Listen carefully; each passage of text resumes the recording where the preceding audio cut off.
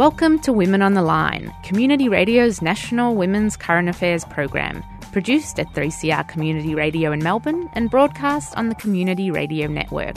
I'm Bex Zajac. Today is the third part of our series, Australia's Race to Warm the Planet, where we hear about this country's particular contribution to the world's emissions.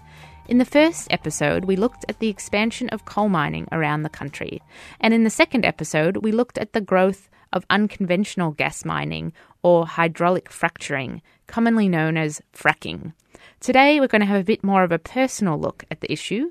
We talked to two women who had never considered themselves as activists before, but became involved in the fight against mining when drilling was set to begin basically in their backyards. Later on, we'll talk to Vicky Perrin from Lock the Gate in central Queensland. But first, we're joined by Anne Kennedy, president of the Great Artesian Basin Protection Group. Thanks for joining us, Anne. Thank you, Beck. And so the Great Artesian Basin Protection Group, tell us, for those people who have no idea, I'm sure you can't believe we exist, but what is the Great Artesian Basin? Well, the Great Artesian Basin is the single greatest resource that Australia has. It's the largest, deepest artesian basin in the world, and it lies under about 22% of Australia. It lies under 25% of New South Wales. It is finite water. It's ancient Jurassic water formed millions of years ago, and it is the absolute vital lifeblood of inland Australia. So it provides the water supply to those that live in that region. How many people get their water from the Great Artesian Basin? Well, there are various basins and various depths. They're all connected, but you just have to drill down into it, and then this amazing clear water comes up. And it's the reason that inland Australia was opened up all those 130 or whatever years ago now. It's just, we have no other water out here. It's the only permanent water. I know, in northern Queensland and there's rivers and things, but yeah, here it's all we've got. Okay, and what percentage of Australians get their water from that supply? Well, nearly a quarter of Australia. And how do you get your water from having a bore well in the ground? Is that? Yes, they drill into the aquifers down. And often they drill through one aquifer and go deeper to get to the better water because there's different qualities of water at different depths. So it's a giant water supply underground. So what's the history of water preservation in the area? I know you were somewhat involved in that. Yes, well, I'd always been passionate about our groundwater because of how vital it was, and we'd capped and piped. The bores initially were all free-flowing, which meant they'd drill into the aquifer and then they'd just let the water run out down, well, they were called bore drains, just open channels in the ground. This wasted about 95% of this finite resource. It was just evaporating or running into the ground. So they decided to start capping and piping, and they would actually cap the bore and then reticulate the water through polypipes to troughs. And as I said, this saved, 95% of the water. So when it was proven that it's a finite water system, obviously this was vital. Mm-hmm. And so it was a way to be more sustainable in the use of that water. Yes, to save that water for future generations. And when was that taking place, that preservation project that you were involved in? Well, we started capping and piping before GABSI started. There's a joint government initiative called GABSI that started in 1999, and that was to get joint government funding to encourage people to cap and pipe and preserve this water, because it's not only that we were wasting so much water, suddenly they were drastically losing pressure, and you need the pressure, obviously, to get the water to the surface. Right. So we capped and piped ours already, but this GABSI initiative started in 1999, and I was very active in that. Okay. So what's important is that the amount of water, but also that there's pressure. Does it get pushed up from underground? Does it? Is that where the pressure comes from? The hydrogeologist explained to me, he said, we probably will never run out of water in the very depths of the basin, but it'll be getting it up to the surface that'll be the problem. And without pressure, we'll never be able to get to it. So, yeah. So basically we need the water and the pressure. Tell us, When did mining start in this area, and when did you first sort of start hearing about it? Well, we don't have mining in our area yet at all, but we've got a PEL, which is a petroleum exploration licence, over this whole area, which is why I started looking into it. And we have Santos. They were initially Eastern Star Gas, took out a licence over the whole Pilliga Forest, State Forest, to start drilling for gas there. And then they were taken over by Santos, and they've been doing exploratory drilling there for about 5 or 6 years, I think. And they're still only in the exploratory stage, and yet they've had massive spills and accidents and mishaps. So, we're very concerned about it, because this is the southern recharge area of the Great Artesian Basin, right where they're drilling in the Pilliga Sandstone. So it sounds like you know about this precious water supply. You started hearing that people want to start drilling in, that they could drill in the basin. Yeah, well, a friend rang and said, look, you're so worried about this pressure, which with GABSI, with the capping and piping, the pressure was increasing. And this friend said, why don't you go and look into coal seam gas mining? I'd never heard of it before. And so I started looking into it, and I was horrified because the basic tenet of coal seam gas mining is the exact opposite of what we were doing. They have to remove the pressure, drain the water, release the pressure to get the gas to come to the surface. So what they were doing was the complete opposite of what we were trying to do. Senator Heffernan, I remember he said to me, it's like pricking 1,000 holes in a balloon. They're going to punch through the aquifers and remove the pressure. So basically you had been working to preserve the pressure, preserve the water, and then you started hearing that there's mining which could dilute the pressure? This was the unconventional gas. And yes, I then went up and looked into it. I went to a lot of lectures. I talked to hydrogeologists. I really studied it. And the more I studied it and the more I saw, the more alarmed I became. It's just so multifaceted, the problem of coal seam gas mining. Initially, it's how much water it uses from a finite resource, like 1,500 billion litres of this finite resource a year, and that's the conservative government figures. But it's the depressuring, it's the polluting of the Great Artesian Basin with their drilling fluids. It's not just the chemicals used in fracking, the heavy metals and toxins that are naturally occurring in the coal seams. They're brought to the surface and into the food chain. There's subsidence, faulting, earthquakes, seismic activity. There's huge earthquake incidences happening in America now to the point where they're having to ban it. The gas, the methane leaking in the surface, the health impacts to people, the communities that live there are enormous. The children's health, we've done exhaustive health studies through doctors voluntarily doing it because the government wouldn't. It's volatile organic compounds, VOCs, that leak into the air. It's just the fire risk. That's another one, the methane leaking through the cracks in the ground. And so what is your group focusing on now, and how can other people support the work that you do? We're focusing, I tried, as I said, I'm a very conservative person. I was never an activist in any way. I thought I'd do it the correct way, and I went to the government, I talked to ministers, we wrote submissions, we did everything we could, and nobody was listening. So we then formed Lock the Gate. This was years ago, and we have just got enormous unity from people. We've been doing, it's called a gas field free community survey, and you literally door to door, property to property, house to house, you interview people and you ask them with a simple survey if they want it or not. Now, we've done so far 3 million hectares of northwest New South Wales, and 97% of people don't want gas mining. So how is that a democracy? Well, that sounds like you've been doing some amazing work, Anne.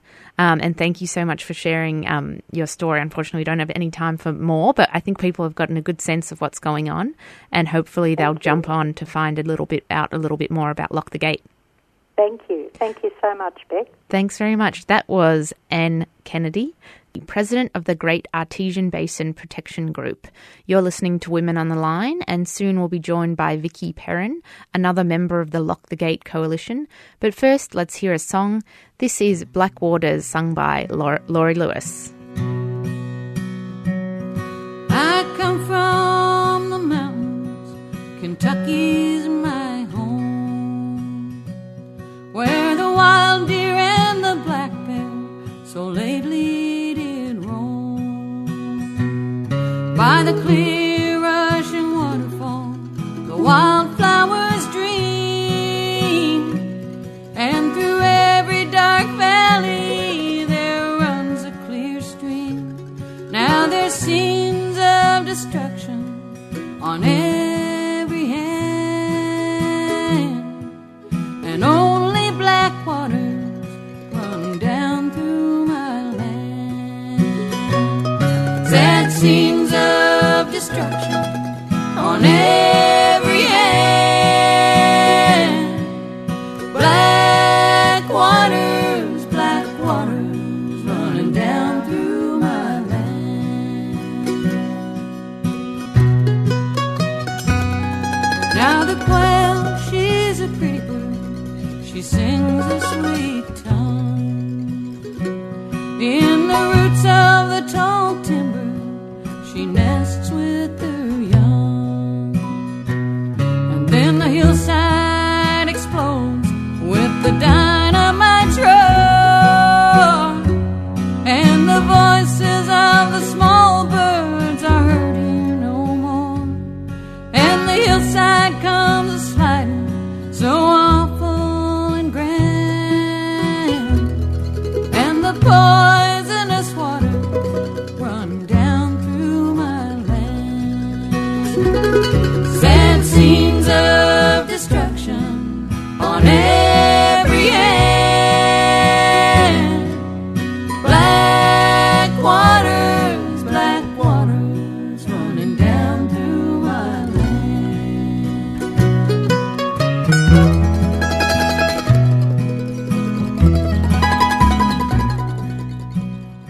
On community radio stations around Australia, you're listening to Women on the Line.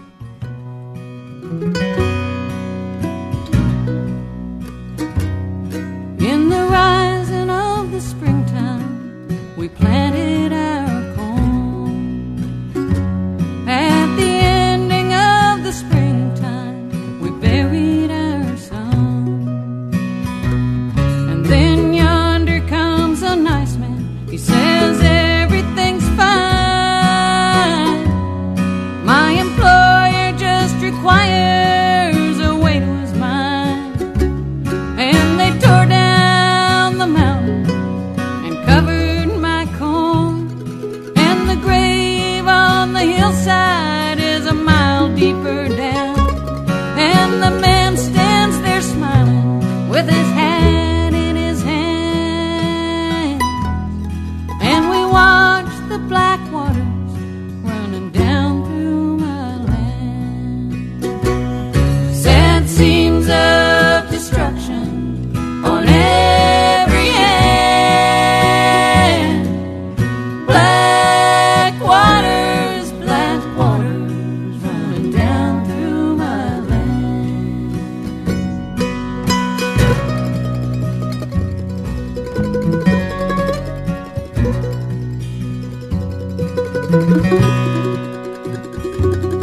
Well, I ain't got much money and not much of a home.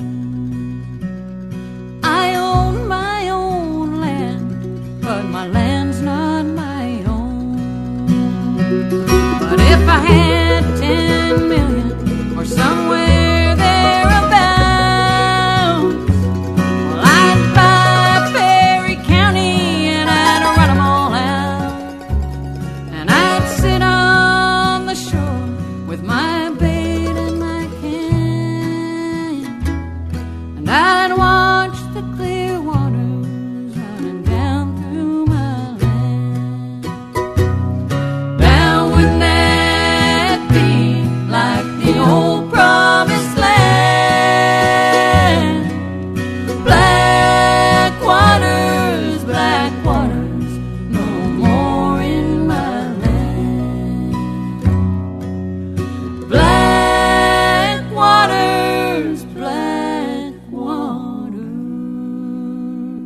You're listening to Women on the Line, and today we're talking to two women directly affected by mining.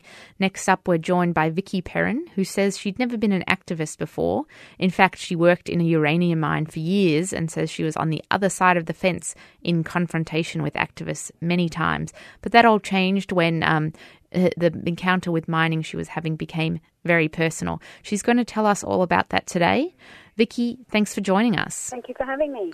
So maybe you could start off by telling us a little bit more about your background, both about where you've lived and your professional connection to mining. Well, I have lived in mine towns all over Australia. My ex-husband worked in the mines and I had a lovely life of, stay-at-home mum. And then when I moved to Roxby Downs, I was employed by WMC, they no longer own that mine. It's owned by BHP now, at Olympic Dam. So it was my job in the lab to collect samples from workers of dust, noise, acid, mist, those sorts of things that they're exposed to in their everyday working environment, and report those, to the company for the government. And so then what happened sort of to make you first question the industry? Well, it's not so much, I think workers are very well protected, especially in uranium. I'm not sure about what it's like to work in a coal mine because I haven't done that and I don't know whether they have regular, monitoring programs for their workers. But, a worker goes and he expects to be kept safe for his 8-hour shift. My problem with what I was doing was that there are all these standards for workers, but there's no standards for communities. So mining companies do environmental monitoring, which is not representative of a human being's exposure. So for people living in the gas fields that are complaining of, headaches and nosebleeds and all those sorts of things, environmental monitoring is not checking their exposure, and that's my problem. There needs to be proper standards set for these communities that are being industrialised and polluted. Okay, so did you start sort of thinking about that while you were still working in the uranium mine? Yeah, absolutely. I started thinking about that, especially having a small child myself. Mm-hmm. And I didn't like sometimes, if I got a high reading in some place, maybe I was often asked to go back and take an extra sample to bring that average down. That's unethical. I don't think that's fair to the people that work there, and I just think it's too self-regulated. We need to take over and keep these companies accountable for what they expose their workers to. We've seen in Hopelands in Queensland, allegations of Link Energy exposing their workers to BTEX.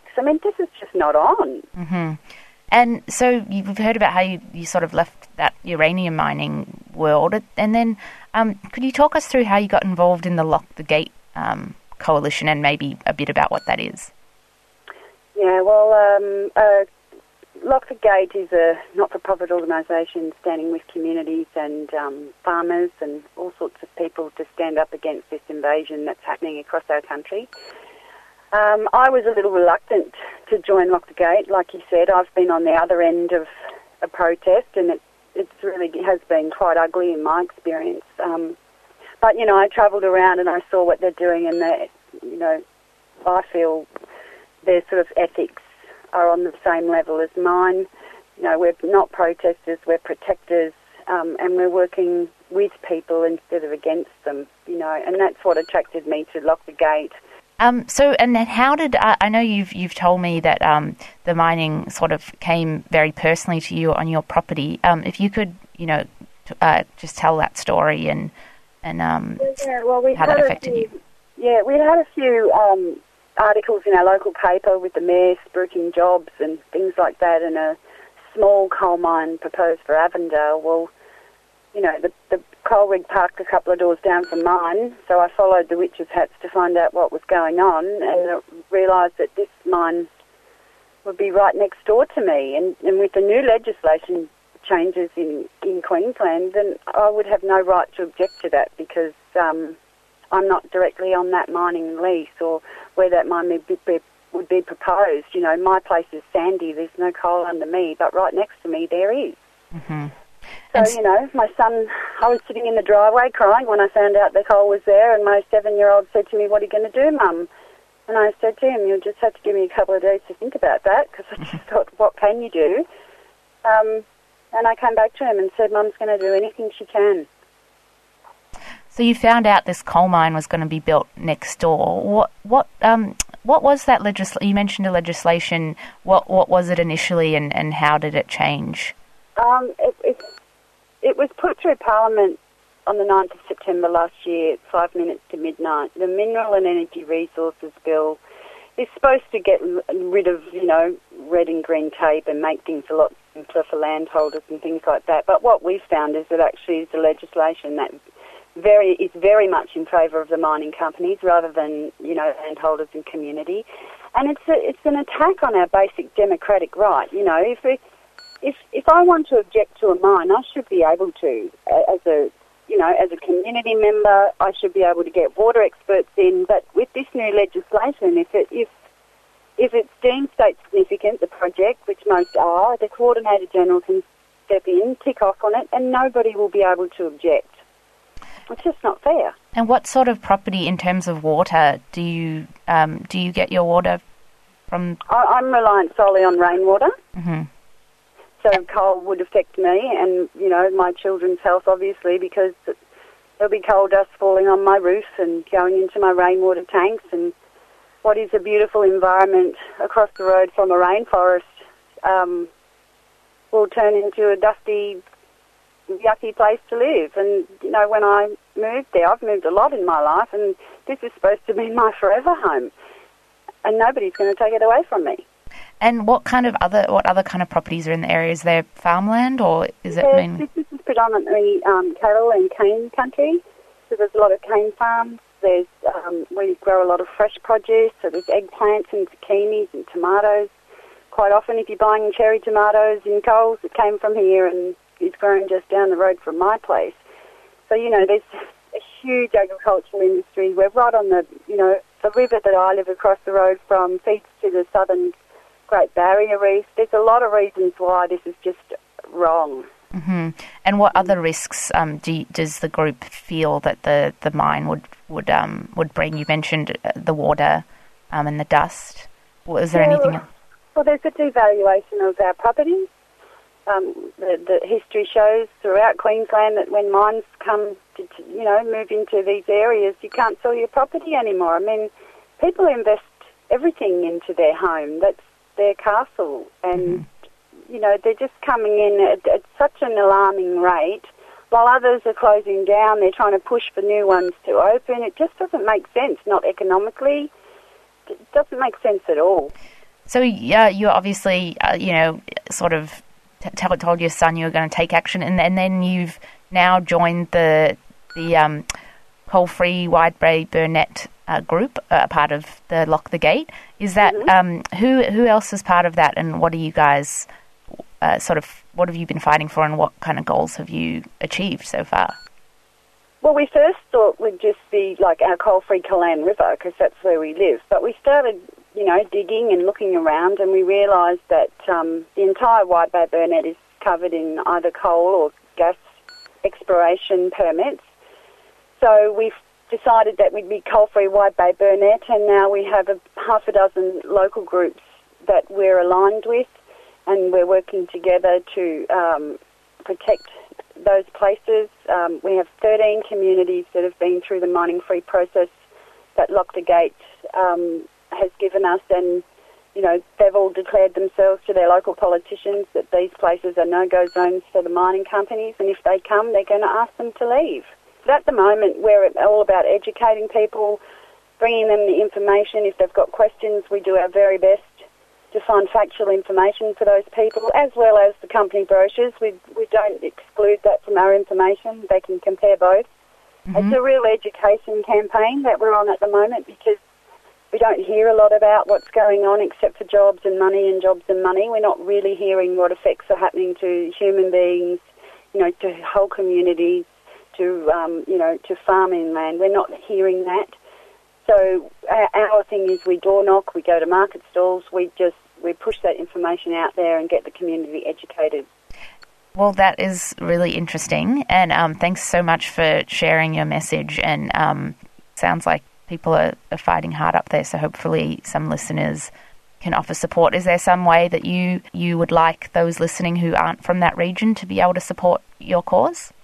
Well, of course, one thing they can do is jump onto the Lock the Gate website and become a member. It's dirt cheap for $10 a year, and keep up to date on the campaigns. And we'd really like to see, especially, city dwellers connecting with those country people that are affected and being a voice for us in places that we're not being heard. Thanks. That's great, Vicky. No worries. That was Vicky Perrin from Lock the Gate Coalition telling us about how she personally came to be involved in resistance against mining. But unfortunately, that's all we have time for today. Thanks for joining us on Women on the Line for the third instalment of our series, Australia's Race to Warm the Planet.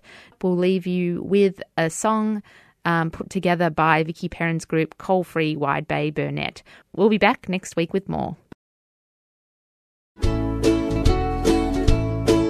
We're Sadie's, the cleaning ladies. What a shame our politics has gone to Hades. Well, we're here to make a stand. We're taking back our land. 'Cause mining mixed with politics is shady. Bring down those walls, expose that clause, dear old Sadie's. Without this cleanup, all our laws are crazy. Lock the gate, no time to wait, dear old Sadie's. Protect our country's future for our babies. Women on the Line is Community Radio's national women's current affairs program. It's produced and presented by a range of women broadcasters from 3CR in Melbourne and broadcast nationally on the Community Radio Network. We greatly appreciate the financial support of the Community Broadcasting Foundation. We welcome your comments or thoughts on today's show, so send us an email at womenontheline@hotmail.com.